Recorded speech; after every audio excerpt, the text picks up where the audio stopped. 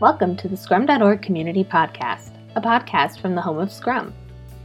In this podcast, we feature professional Scrum trainers and other Scrum practitioners sharing their stories and experiences to help learn from the experience of others. We hope you enjoy this episode. Hello, everyone, and welcome to the Scrum.org Community Podcast. I'm your host, Dave West, CEO here at Scrum.org.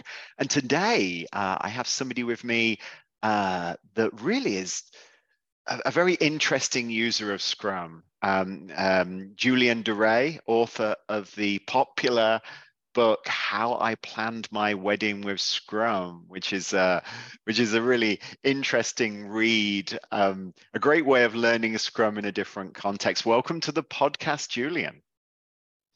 Hello, Dave. Thanks for having me.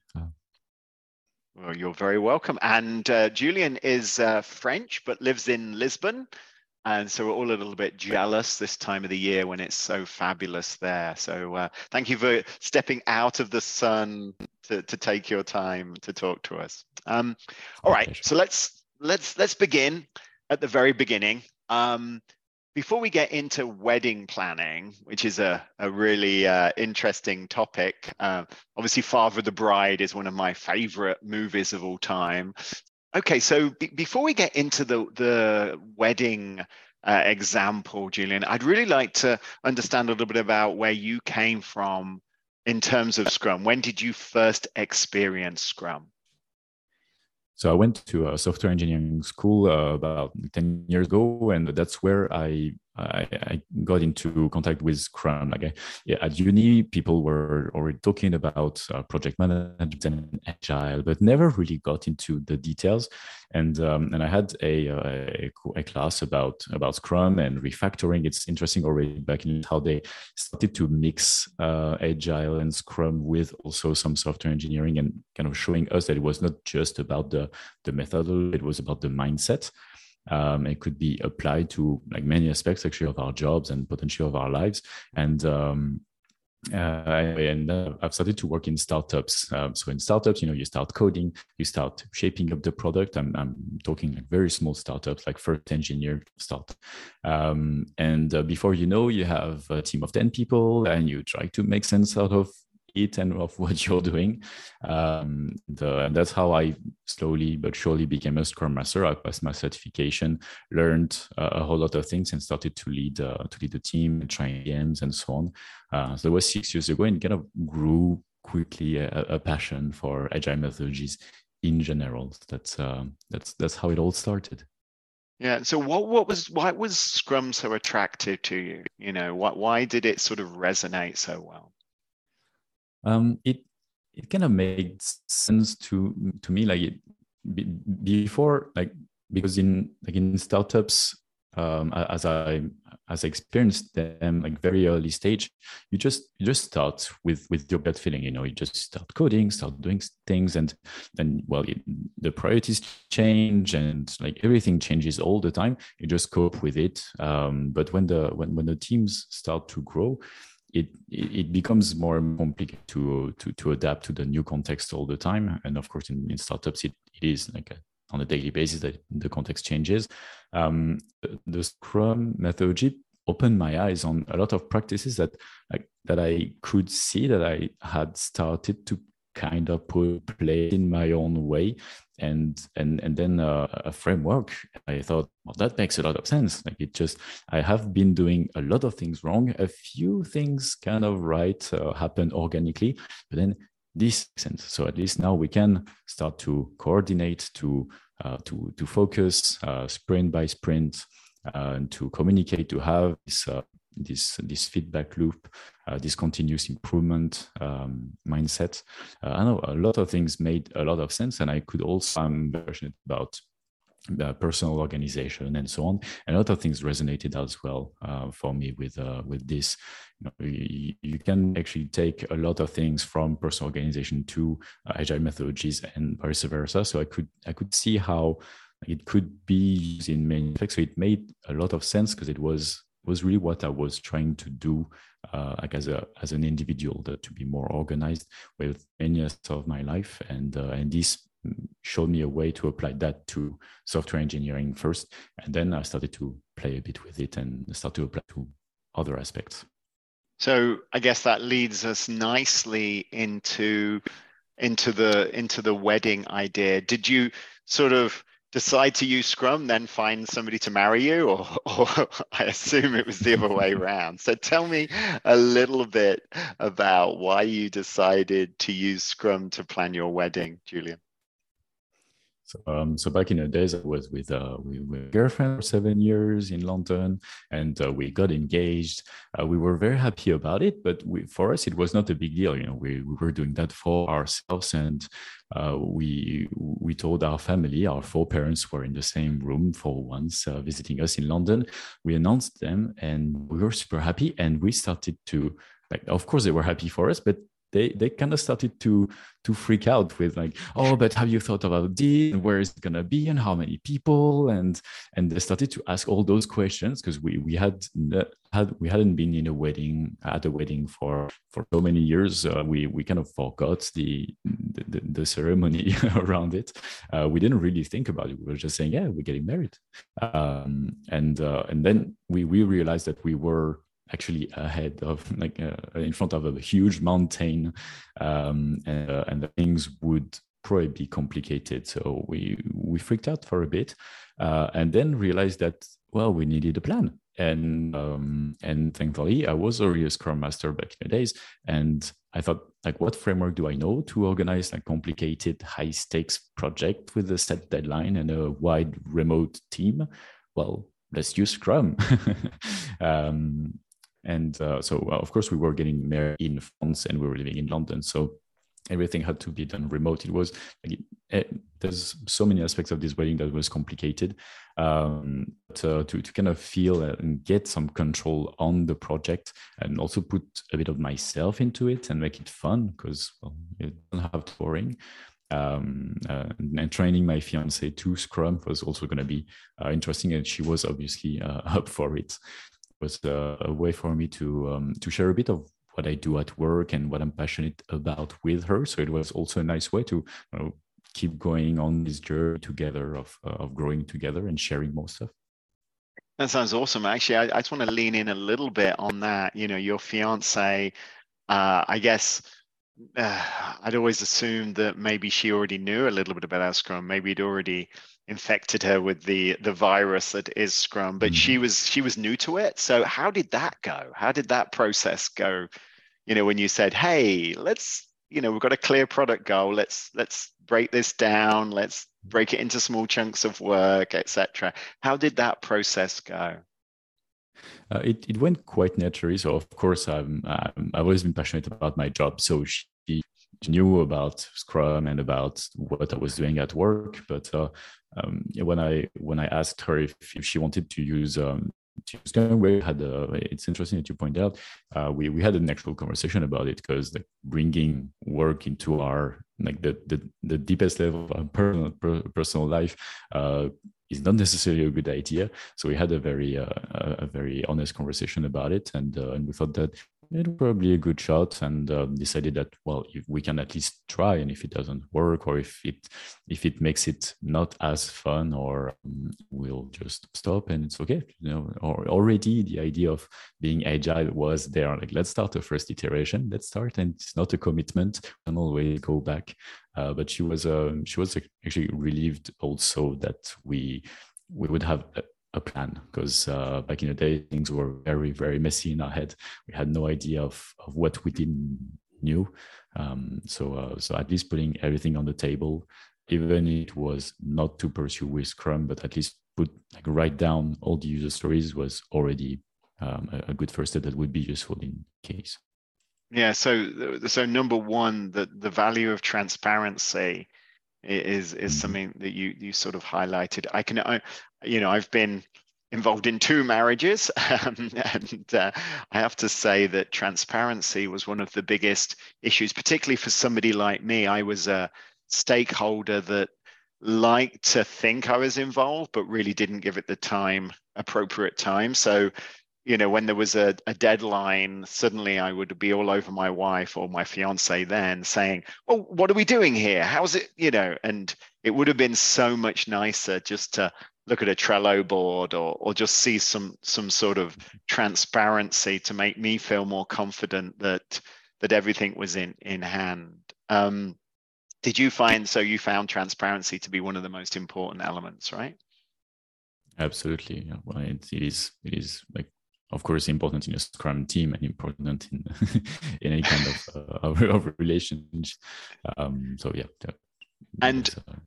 And I think another, as we've talked about this a little, I think one of the things that I think is also really important, which is a value of Scrum as well, is that everything's on the board. Do you know what I mean? It's not just because there was so many things, whether it's flowers, whether it's organizing those little, for me, many of my family, it was a destination wedding as well. So organizing those little bags that they got in their hotel rooms there was just so many things, booking tuxedos for other people that weren't local, organizing nights out for the non-local people, et cetera, et cetera. All those things, we'd never written down, getting them written down, I think makes it so powerful. And that's true of Scrum teams as well, right? There's so many things that are affecting the team that everybody knows about, but that nobody's ever put in one place. Exactly. It brings so much clarity, like especially when you start a new project, you know from the beginning that you receive from someone that you know what you know, kind of, but you don't know what you don't know.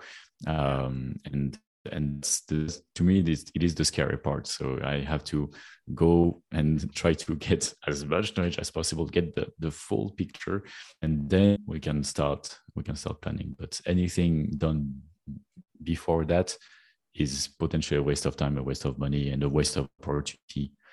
So it was very, very important for us, especially because it was something that we had no idea about. Like most people, when they organize their first thing, well, they have no idea how to plan a wedding. So we really needed to put everything on the board and know what we were getting ourselves into. Even though I ran an alpha for my wedding, obviously, before the real one came along, that's I still didn't learn. It was absolutely challenging and very, very stressful. All right, so I've got some obvious questions. So you broke it down into sprints. How did the sprints sort of work out with respect to the wedding planning?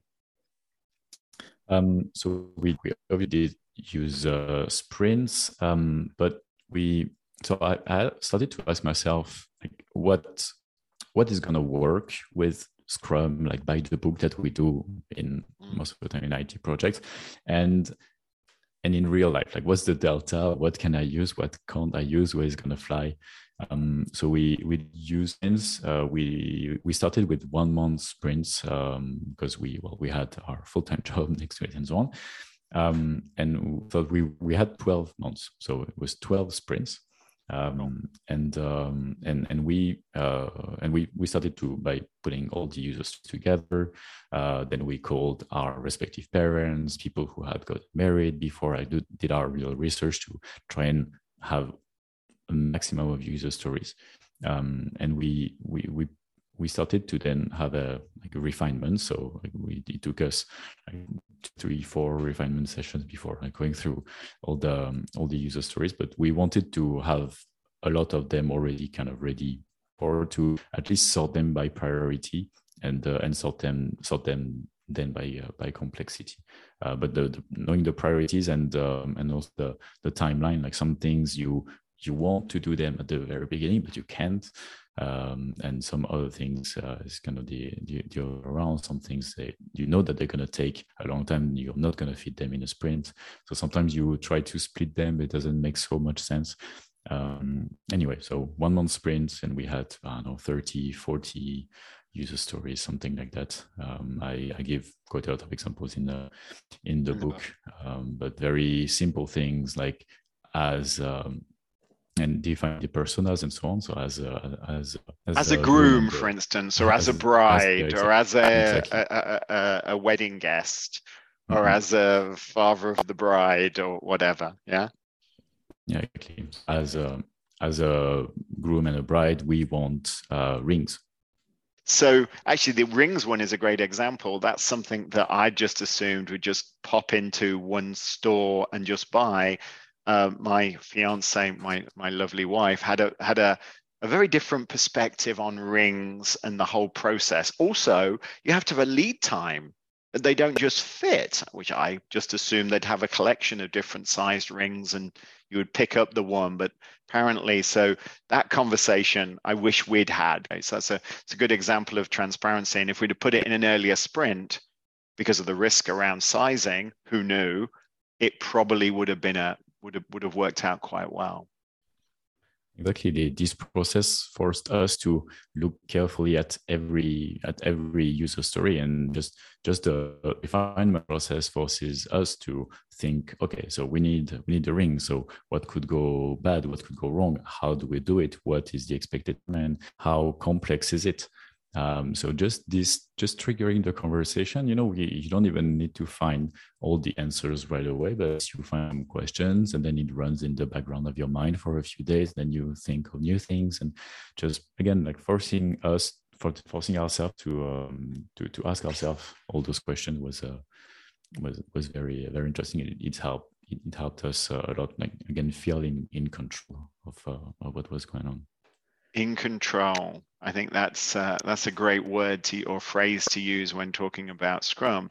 It does provide that, and sometimes that's a little scary because you have to actually take control, and that's always interesting. So sprint reviews. Did you invite the in-laws or to the parents, both sets of in-laws, as it were, to sprint reviews, or did you avoid that?